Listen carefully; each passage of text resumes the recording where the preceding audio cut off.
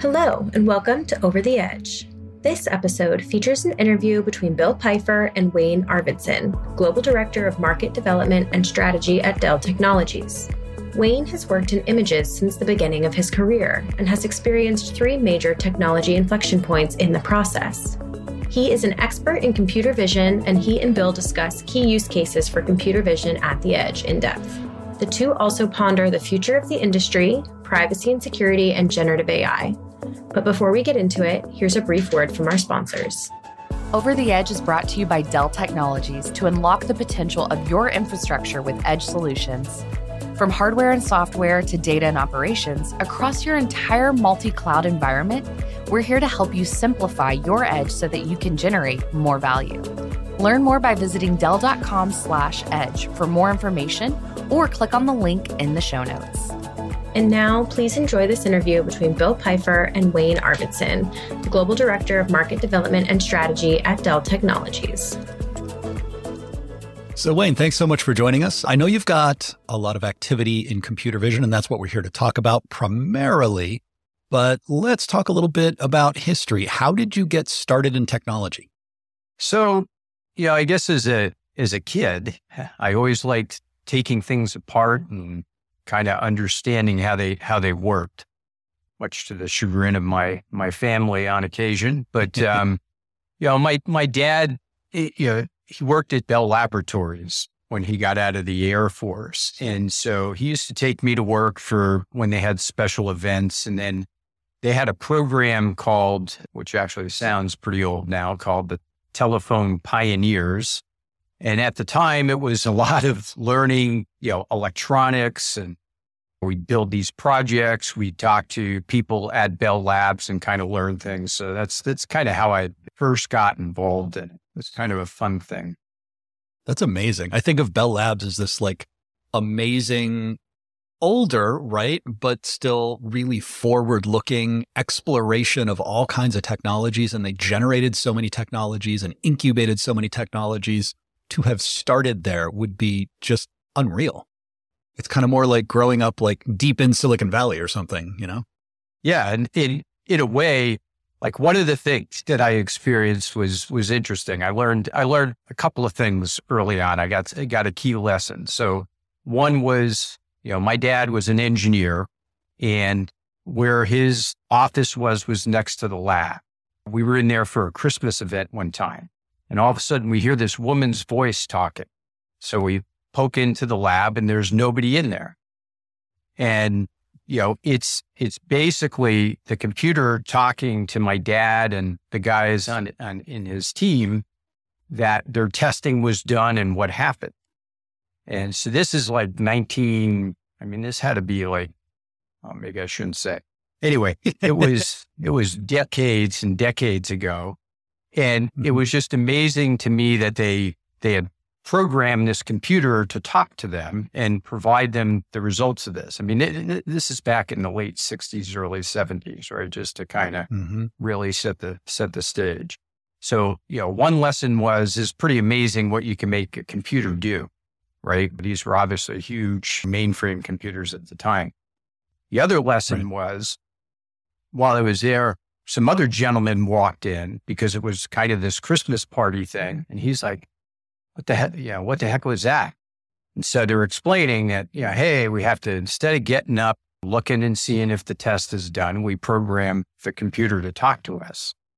And this guy was in the marketing department, and he was like, dang, he slipped.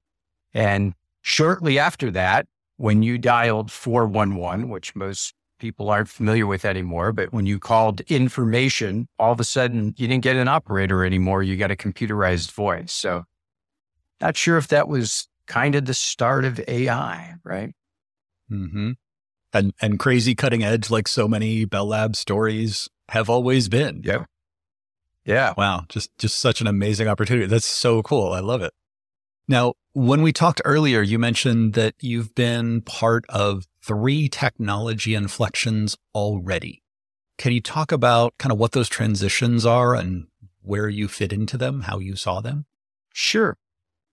I'd love to. I feel very, very fortunate to have been part of these key transitions in the technology industry, right? Sometimes it's better to be lucky than smart. But, even when I was in high school, I was really interested in graphic arts and printing and the whole process. And I got really lucky in that I went to work for my second job, actually, was a company that was in the print industry. They had been in the industry for almost 100 years at the time, but they were looking at computer technology and where could computer technology be used in the production process. So it was really a cool marriage of, I couldn't make my mind up of, did I want to go into computer science and computer engineering, or did I want to go into printing? So I was able to get into both. Now, one of the things that we developed at that company was a technology called raster image processing, right? So literally making a computer output device kind of paint, right, across a sheet of paper. Now, what was interesting about that was we owned the font technology. And so we turned it all into a digital environment with this technology. And then we teamed up with these two little companies, both whose name began with an A.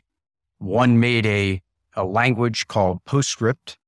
The other made these cool little computers, right, that were kind of breaking edge at the time. Mm-hmm. And we launched a technology called desktop publishing.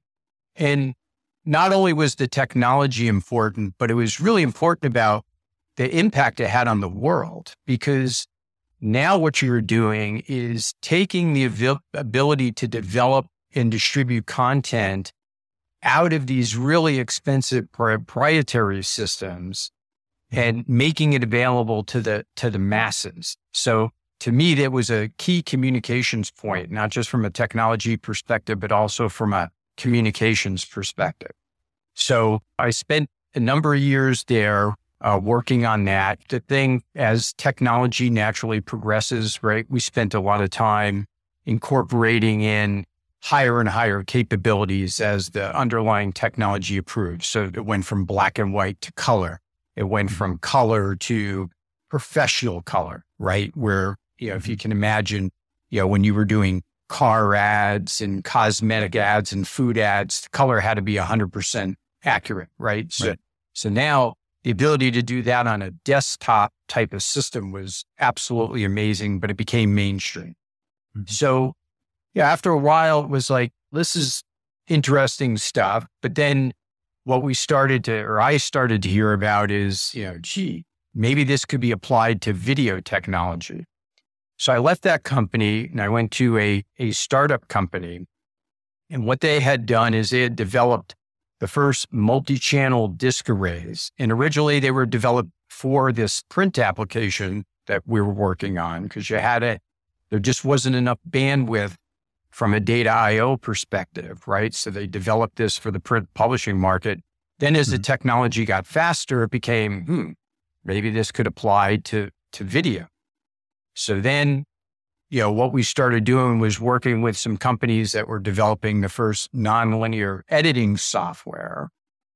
And next thing you know, we're producing video on this same technology, right? And so from there, I ended up going to what I would call at the time a bleeding edge technology that they had developed vector graphics. They were doing absolutely amazing things back in the 90s, early 90s.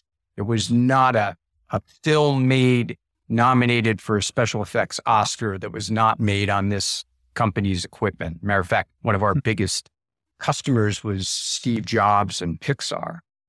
And, that was really cool seeing this technology at work, stuff like James Cameron's Titanic and Jurassic Park and things like that. And as employees, we always got free previews at the theater that we had on the campus, right? So that was kind of cool. Nice.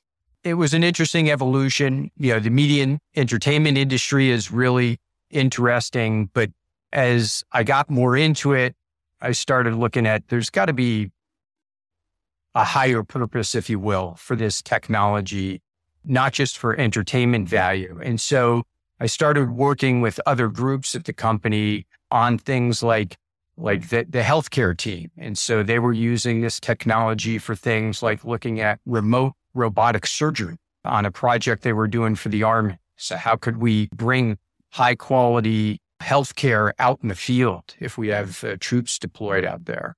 And then the other group I got involved with was our defense group. And so that's where I started to see the ability of this technology to be used for keeping people safe. So we're taking satellite imagery, we're taking ISR data from planes and drones, and we were merging all this stuff together, and we were creating these real-time models that got pushed down to the troops in the field to create real-time situational awareness. Now, at the time, that technology was really expensive. It was not mainstream, right? But then eventually PC type of hardware caught up, and we started seeing this make that same transition that desktop publishing did. So it had the same impact, right? It made content creation and content distribution more widely available, but then it also opened up these other use cases. And that's really the start of computer vision, right? So now we're in this third wave, and at Dell, what we're doing is we're taking that foundation and we've matched it up with AI. And that's where we're really seeing this new inflection point. So again, very blessed to have been part of these just three major things that are driving not just the technology industry, but society in general with these tools. Okay, so it's stuck in my brain already.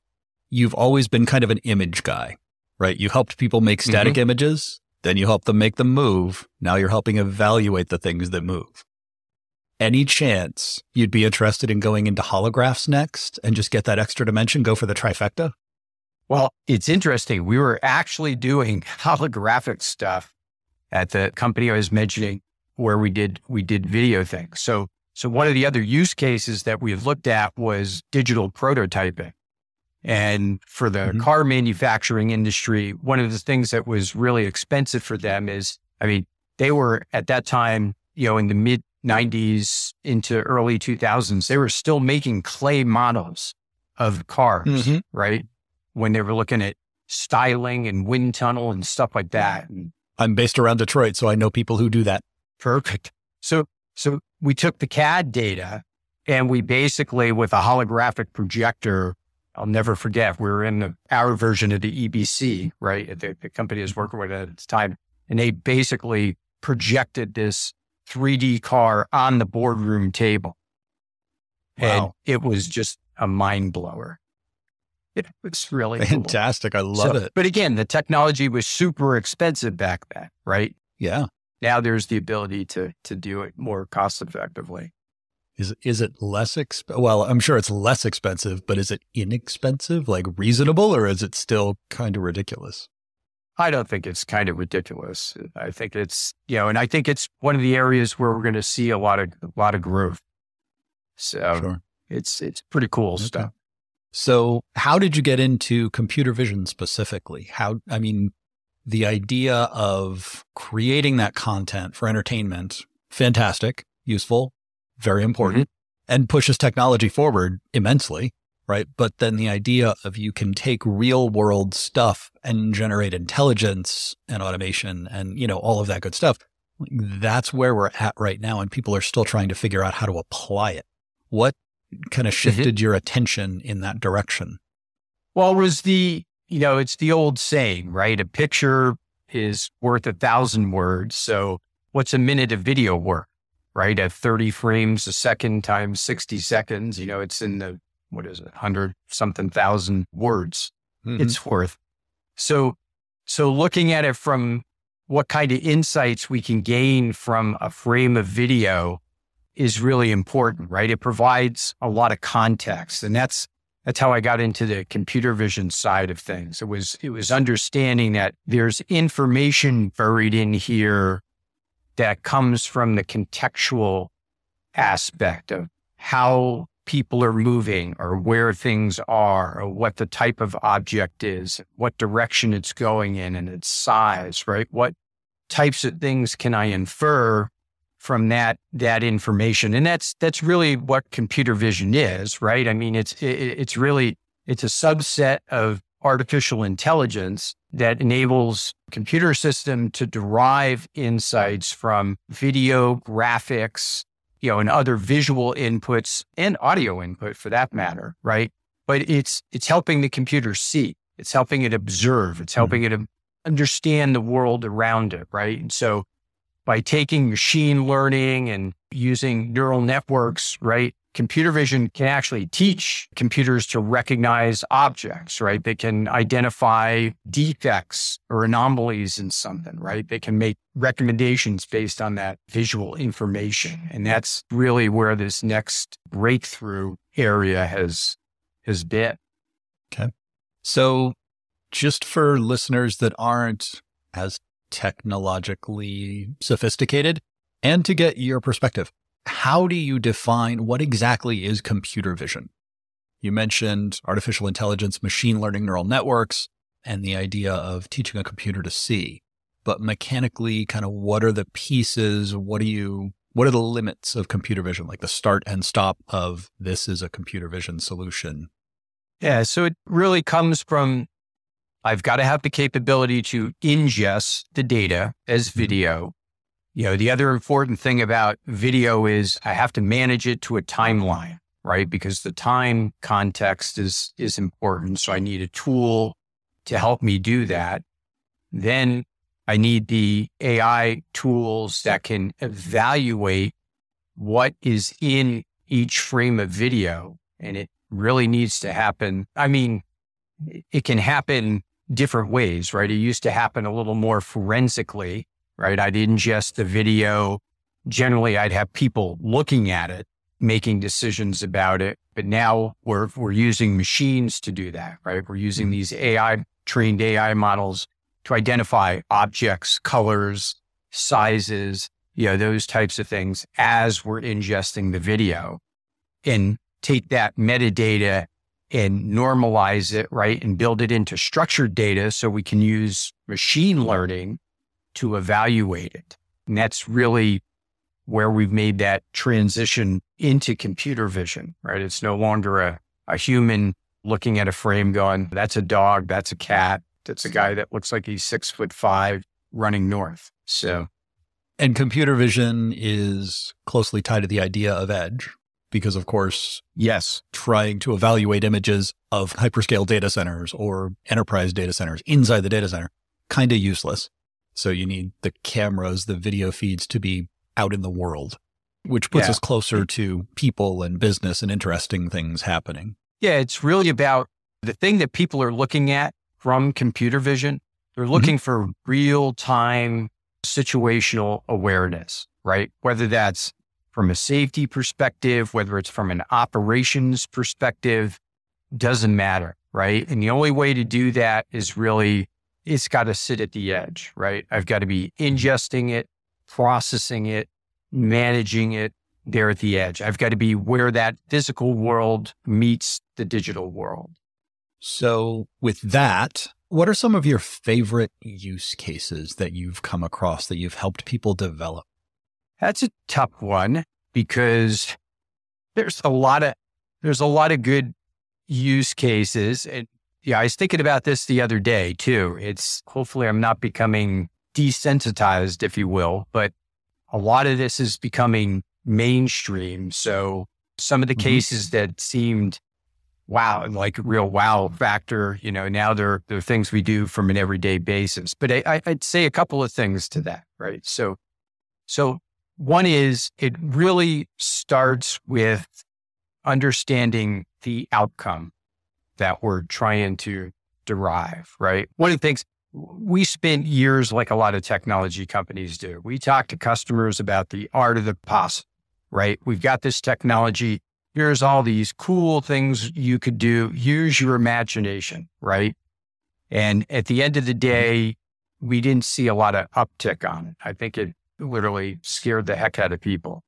So what we did is we've had literally thousands and thousands of customer conversations. So we went back through our notes on those things and started looking. And what we saw was 5 key themes emerge, and they turned out to be universal. It really didn't matter what the vertical market the customer was in. It really turned out to be universal. So it was about personnel and facility safety, right? So how do I keep my facility and the people in it safe? And like, for example, a use case there that's interesting, right? It's not, most people think of safety as, hey, I want to make sure I'm watching so nobody breaks in, or if they break in, I've got the footage, right? It also translates to things like, think about worker safety. One of my favorite use cases is related to a food processing plant. So we help them understand, does the employee have the right protective gear on? Do they have everything they're supposed to have to be in that area? Is that particular employee trained to be in the area that they're in, right? Are they near any dangerous mechanical equipment that's going to take their arm off? When they entered the food processing area, did they wash their hands at the sink before they entered the area? Did they turn the hot water on? Did they use soap? Did they wash for 30 seconds like the sign says? All those things we're able to derive out of the computer vision footage, right? Out of the video footage. And so not only did we keep the worker safe, but we kept the consumer safe, because now we've got a trained person that's sanitized, that none of their body parts ended up in the food processing. Right. So the second area of outcomes that we looked at was what we call personal experience, right? So what's my experience as a passenger at an airport? What's my experience as a fan at a stadium? What's my experience as a retail shopper, right? So there's things like being able to do targeted digital signage for people at a sporting event, right? And what they found is that actually drove up her event revenue. One of my favorite ones was, we had a real naysayer company that we dealt with. They're like, oh yeah, sounds interesting. But what they were a luxury goods manufacturer, and they had stores all around the globe. And they were like, well, we do have an issue, right? And that's that our stores are laid out the same across the globe, right? And in the Americas and in the EMEA, we see very similar performance metrics per store. But in Asia, we're not. Why is it, right? Is it cultural? Is there, what's going on? So we convinced them, maybe you should use computer vision to kind of look at shopper analytics. Maybe they travel in a different direction in the store. Maybe they interact differently, with the merchandise. And what it turned out was that was exactly it. They interacted differently with the merchandise. It turns out that the store layout that was great in EMEA and in the Americas was a bit of an issue in Asia. And these high margin items that they moved in those other locations were just at an eye level. And so when they realized that, the people were kind of straining to look at that. And so they looked at the lower margin stuff that was on the shelf below, and that's what they bought. So they changed the store layout, and all of a sudden they had the same results that they had in the other geographies. Wow, that's funny. Yeah. My experience as a shopper, right? You helped me because you relayed out the store, and then the outcome of that was also tied to revenue, right? The third category that we see is around operational efficiency. So people are constantly challenging us on, wow, this is great technology, right? But it's got to help me run my business better. And if you think about things like an airport, for example, if I could get one more aircraft a day turned around at the gate, what does that mean to my airport, right? What does that mean to my passengers, right? If I can get that aircraft ready, and they do it with computer vision, right? So they've got the cameras out there already looking for things from a safety and security perspective, but identifying that the baggage cart is where it should be, the fuel truck is staged, the catering truck is staged, the guys waving the things are out there ready to go. All the personnel that needs to service the plane is in place. before the plane arrives at the gate, now they can turn around that aircraft faster. So they've improved their operational efficiency. And again, that has a real impact on dollars. So back to the stadium example, we looked at things like, in some cases, we had a customer that they teamed up with the public transit, regional transit authority in their area, and they started getting information feeds from the transit group. So it's like, 1,500 people wearing the local football team's jerseys get on the train, and you can alert the stadium, then the stadium knows, you know what? Okay, I've got this mass of people coming in. Let me get staff. Let me open up a couple of entrances, because the faster I get them in there, the faster they're spending money. And as a fan, going back to the personal experience perspective, really helps improve my day, because I pay to get in and watch the game. So the sooner I get into the stadium too, the happier I am as a fan, right? So we see use cases like that. The fourth category that we saw is around sustainability. So computer vision is about observing what's going on, but also integrating in other sensor types and looking at what are the things that I can do to impact my usage of water, my usage of power, knowing if people are in a particular part of a building, knowing if this area, these gates at a particular terminal, there's no flights going out now. So let me shut down some things. Let me change the HVAC, right? And lower my carbon footprint. Going back to that, where it connects to operational efficiency. If I'm turning around that aircraft faster and that ground crew is in place, that plane is not idling as long, right? That reduces the amount of emissions coming out of that aircraft. That's got an impact on sustainability. If I'm watching these guys de-ice the plane in the winter, if I can use computer vision to tell when is enough, then I'm not just spraying chemicals all over the tarmac for the sake of hoping I've got it figured out, right? I've got something providing me. Target it where the ice actually is. That makes sense. And then the last thing is revenue enhancement. So where can I use computer vision to help me find new ways to make money or increase my profitability? And again, back like to that store example, being able to utilize the store layout, how long did somebody interact with the point of sale display? Those types of things can help me impact my revenue. I will share one other thing. So one of my favorite stories is about making a difference too. So all these things are great use cases, but going back to the safety thing, there was a case, and I'm not going to say where it was, but it was it's a fairly reasonable sized city that this took place in. And there's a neighborhood that led up to an elementary school. And it was an area that was kind of being transitioned and people were investing in the area. And one of the things that the parents were aware of was they felt that there was some drug activity taking place in the area. And this is a thing that from a law enforcement perspective, this is 6 to 9 man-months of investigation you would normally have to do, having undercover officers and trying to figure out getting the right kind of search warrants and things like that. And what was amazing in this case was computer vision technology was fairly new, this video analysis, but they were basically able to put a camera in a very discreet but strategic location. And they used computer vision to determine pathing.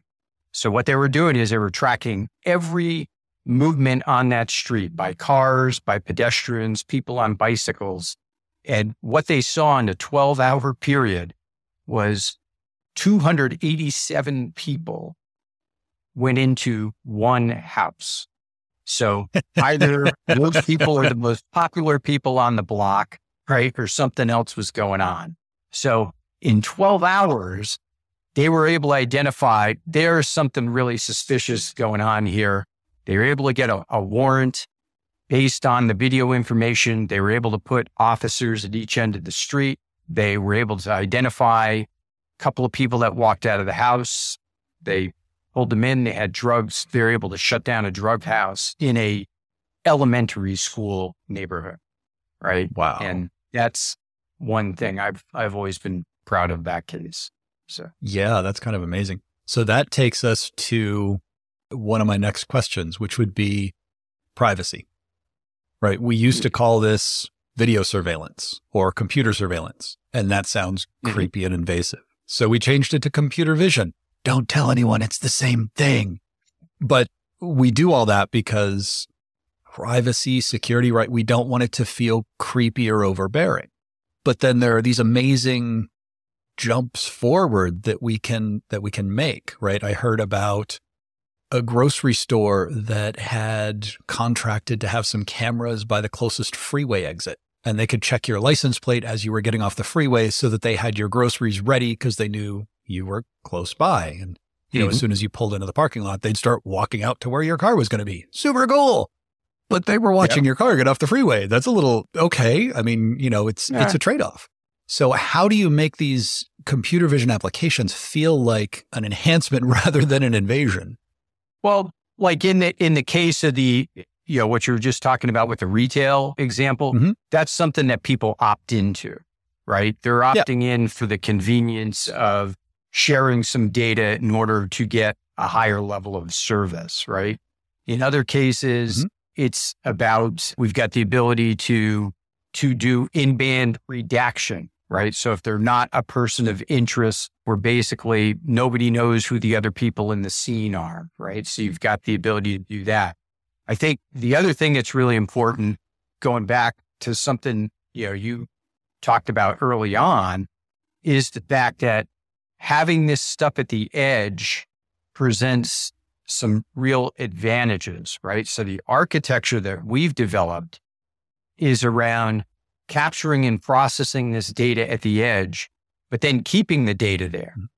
The only thing that goes back to the data center or to the cloud is the inferencing data that you then use to retrain the model. So there's no personal information that gets transmitted. It's the results of the inferencing that took place at the edge. So that data can be secured where it was ingested. And that is huge for data privacy, right? We've gone through GRP. We've gone through, you know, one of the things a lot of people don't realize, when we create a Dell validated design solution, the ISVs, the application partners that are on our platform, they all go through a thing called a privacy information assessment. So that's where Dell has a whole team that looks at these privacy requirements across the globe. And we make sure that the information being captured and managed by these partners is compliant under those rules. So we really take an ethical approach to AI and computer vision, and we really do our utmost to make sure that we're maintaining that privacy. We do it from that perspective, but then we also do it from how we manage the data and keeping it protected on site and not transmitting that data all over a network. We're just transmitting the inferencing and then sending that retrained model back to those edge locations to take advantage of the new information that it learned. Yeah. So really a lot of security, of course, and a fair bit of trust and kind of shared trust models, right? Evaluating one another to make sure that we're all doing the right thing with that data. That makes sense. Since you mentioned trust, our environment is a zero trust environment. We meet, you know, NIST standards, FedRAMP standards. These same solutions that we've developed are being used by NATO. They're being used by the federal government. They're being used by various agencies across the globe, especially, you know, related to like healthcare information and things like that. So they have to meet these very tough standards. And that's one of the things we've done, is make sure that we subscribe to those standards and we're protecting people's privacy as a result. Makes sense. Okay. So let's get kind of one click lower. Computer vision is driven by cameras, and we're seeing cameras all over the place. They're generating a ton of data, cars, intersections, buildings, everybody's phone. We just did an episode on Duos Tech. So doing railcar inspection and almost entirely computer vision, some vibration analysis and stuff like that, but mostly visual inspection, right? There's so much data all over the place. What sort of value do you think is in that data that we haven't thought about yet? Well, there's a couple of things. One is, not to alarm you, but the amount of data is going to increase, not decrease, right? With, for example, we're seeing things like LiDAR. Since LiDAR has become a solid state technology, it's got a much smaller footprint.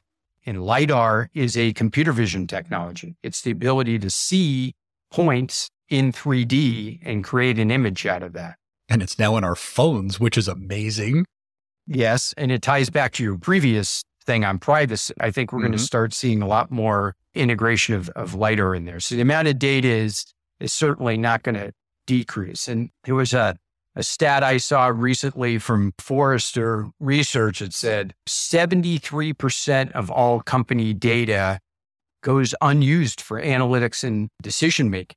By 2025, 75% of all data is going to be created at the edge.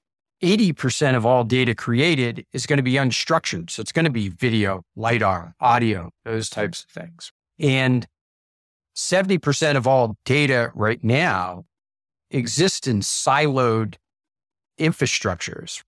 It's all about this concept of ingest once and get multiple insights. And I think, to answer your question, a lot of the untapped information that sits in this data is going to impact a couple of areas. One is, I think, productivity.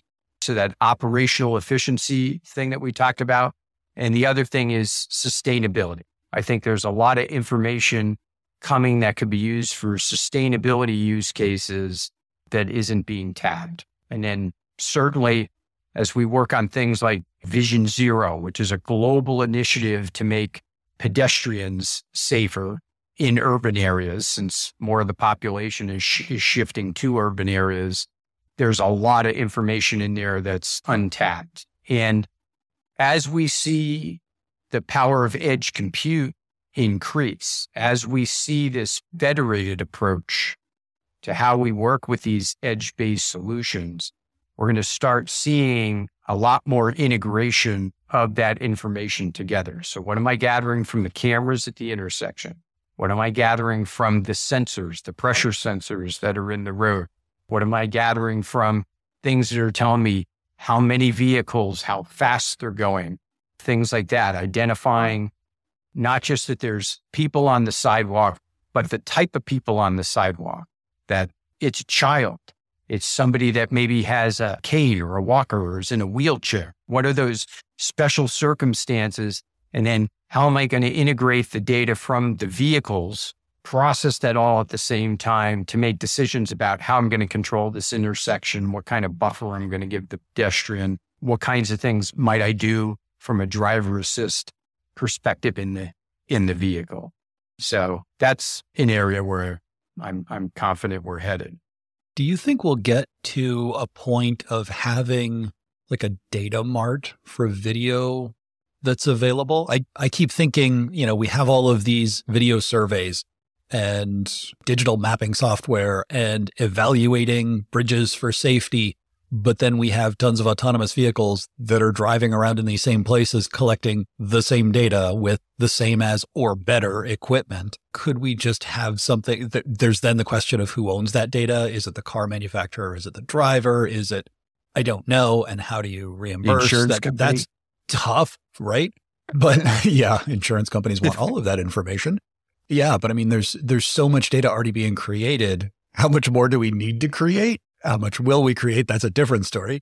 But how much do we need to create and how much can we just share and buy and put in the public domain or into a purchase model or something? I don't know. You're bringing up a good point. And it's interesting because I had this discussion just this weekend. I was at the International Airport Council speaking on computer vision, right? And how it's going to drive the smart airport of the future. And between the airlines and the airports, they're looking at how can they make data accessible? Or I talked about before, how can I make the results of the inferencing around that data accessible? Because one of the things that happens in this new paradigm with a lot of compute at the edge is I can get a thing that I'll call regional bias. So let's go back to the driving example.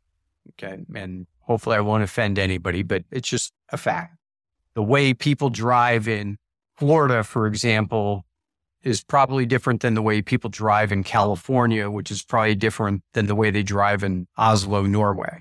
But if I wanted to have the safest intersection possible, to your point, wouldn't I want my model to be based on all that different data so that I could take every possible situation and be able to act on it?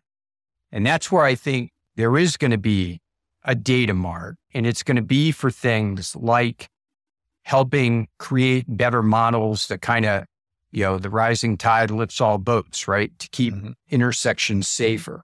Look at the credit card industry. Does American Express want Visa to have its data? No.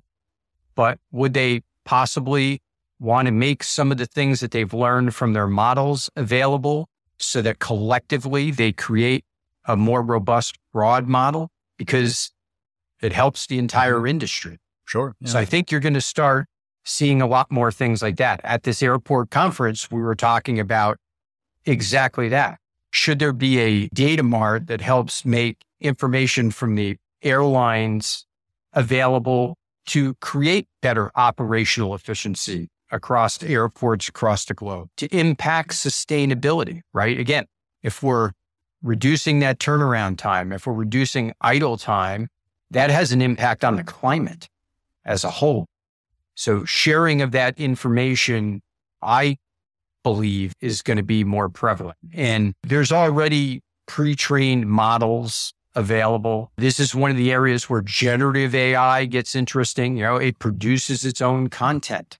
And so I'm able to take a lot of these situations and, again, continually improve and retrain my model. But taking this real world information and being able to integrate it in is what creates more robust analytics over the long term. So long yes to your answer, or to your question. Sorry.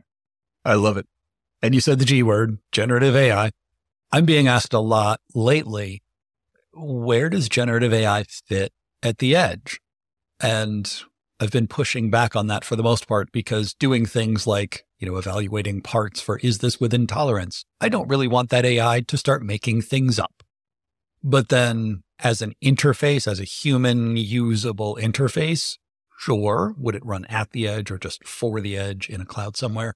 I don't know. That's a future question. But do you see a space where generative AI would improve, shift, change, enhance computer vision in general, as opposed, you were talking about kind of generating some potential training data and scenarios to test it out with. Cool. Like that. Can you think of other spaces where it's going to be relevant in the computer vision space? Well, I think where it'll come into play is from the aspect of, because it's real-time situational awareness that we're trying to achieve, there may be things like using generative AI to immediately impact a model, such as maybe behavioral analytics, right? So if you think about like retail loss prevention, what are things that I can inference and maybe feed back into my model so that I'm observing things that I want to impact and make that model a little more robust because I'm seeing some type of different behavior. Using Gen AI to suggest improvement areas? Yes. Yeah. To suggest improvement areas, right? So as we get more into that kind of adaptive space in artificial intelligence, it's about looking for Gen AI to make suggestions about optimization opportunities and improvement opportunities. But I do think for the most part, right now it's a technology that's more applicable to an interaction model, like customer service type of applications, how it might be used in a retail thing to impact that. Yeah, in its current iteration, I see it as very consumer to AI as opposed to machine to AI and things like that. Automated responses aren't really going to be its thing for at least some amount of time. Yep. And it's not new. Right. It's something that's been done. The good news about it is it's created a lot of attention around artificial intelligence and some of the things that do exist and how we can use them. Yep. Okay. So looking forward, what do you expect coming in maybe 3 to 5 years? What sort of use cases do you think customers will be looking for, planning for, trying to work towards? So I think a couple of things around there come to mind. So one is, they're just starting to dip their toe in the water right now, but certainly frictionless shopping, the ability to go into a retail location and not have to deal with checkout, expediting my experience, you're going through the store. That's an area that I see a lot of development in. I also think that, as we talked about before, the example of getting into a sports stadium, or what we're starting to see in the travel industry with this kind of frictionless, it's identifying me, it's got information about me, it knows information about my ticket, I'm a known traveler, what can you do to help me expedite my process through the airport? The less amount of human interaction from that perspective, and the faster you get me through the line and sitting in the lounge, the happier I'll be as a passenger. So I think that's one area we'll see.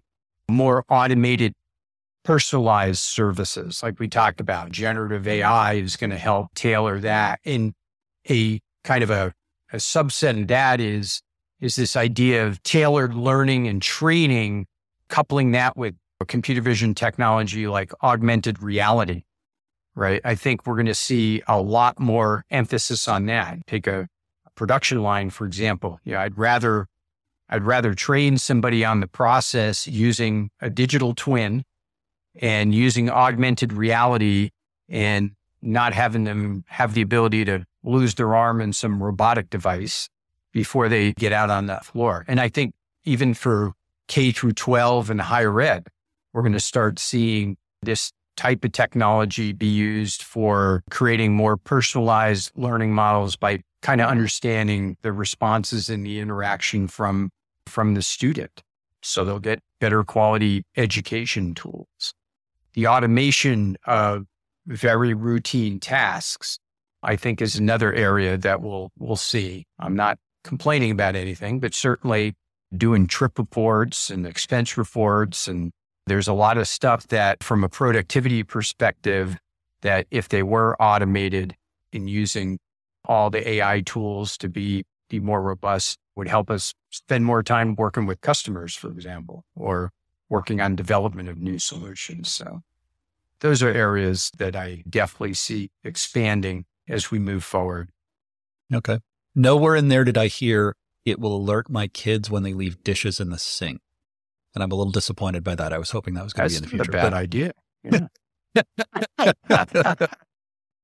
Put it in the dishwasher. Stop it. Smart stink. That's right. Exactly. So you've already been a part of 3 different waves of technology, as we talked about before. Do you have any thoughts on what the next big wave is likely to be in terms of image processing or images? Yeah, I think it's going to be an evolution of this combination of a couple of things going on. So one is the ability to get better quality video data for computer vision. So we're seeing some really interesting technologies, and we're working with one company in particular that's doing some bleeding edge stuff on image enhancement. Like one of the demos that's really a mind blower is outside this mall, you're looking at the footage from the camera and it's like, I can see the lit up parking area. I know there's a wall there. That's great. We run it through this processing and all of a sudden we see there's actually somebody climbing over the wall, right? That we wouldn't have noticed before. So, but that has to happen in pan for it to be of any value. Doesn't help me after the fact, right? After the person got in and did whatever they were intending to do. So that's an area of technology that I see developing, being coupled with AI, making that transition into getting more prescriptive and more adaptive, right? It's going to be able to, as we talked about a minute ago, kind of prescribe solutions or opportunities to optimize performance, right? As well as present decision options that are more forward-looking as opposed to looking at things from a trend perspective. So it'll be about AI having the ability to help us take advantage of a future opportunity based on its assessment or mitigate a future risk. So I also think that this is going to be enabled by a next generation of smaller footprint technology, lower power technology that's able to do real-time analysis at the edge, in edge compute devices that have more robust capability, coupled with what we're seeing going on from a network perspective, because that's the other element to this. Like we talked about, a lot of the real power of this comes from having a federated environment, really strong compute at edge, but federated together to take advantage of learnings across a wider area. So that's going to be next gen network technology that makes that happen. And, we're starting to see some of that with 5G and Wi-Fi 7 technologies like that. I mean, it's like mind blowing bandwidth, but that's what you have to have for computer vision. Cool. We're going to review this in about 2 or 3 years and have you back to see how you did. Wayne, thanks so much for joining us today. This was a fun conversation, as always. How can people find you online and keep up with the latest work that you're doing? So feel free to reach out to me. You can email me at wayne.arvidson, which is ARVIDSON @Dell.com. You can also, we have our team has an email address of computervision.edgeverticals@Dell.com. If you've got technology questions or want to talk to somebody. And you can also follow me on linkedin.com/Wayne Arvidson. I post there, do a number of articles, speak at industry conferences and things like that. So that's where I usually post on top of the Dell resources. I post links there to some of these talks. And like I said, we just hosted a great panel discussion at the International Airport Conference this weekend. So, things like that are available for you to listen on. Fantastic. All right. Well, thank you so much for the time and the perspective. It's been a pleasure. Excellent. Well, thanks for having me. Really appreciate it. That does it for this episode of Over the Edge. If you're enjoying the show, please leave a rating and a review and tell a friend. Over the Edge is made possible through the generous sponsorship of our partners at Dell Technologies. Simplify your edge so you can generate more value. Learn more by visiting Dell.com/edge.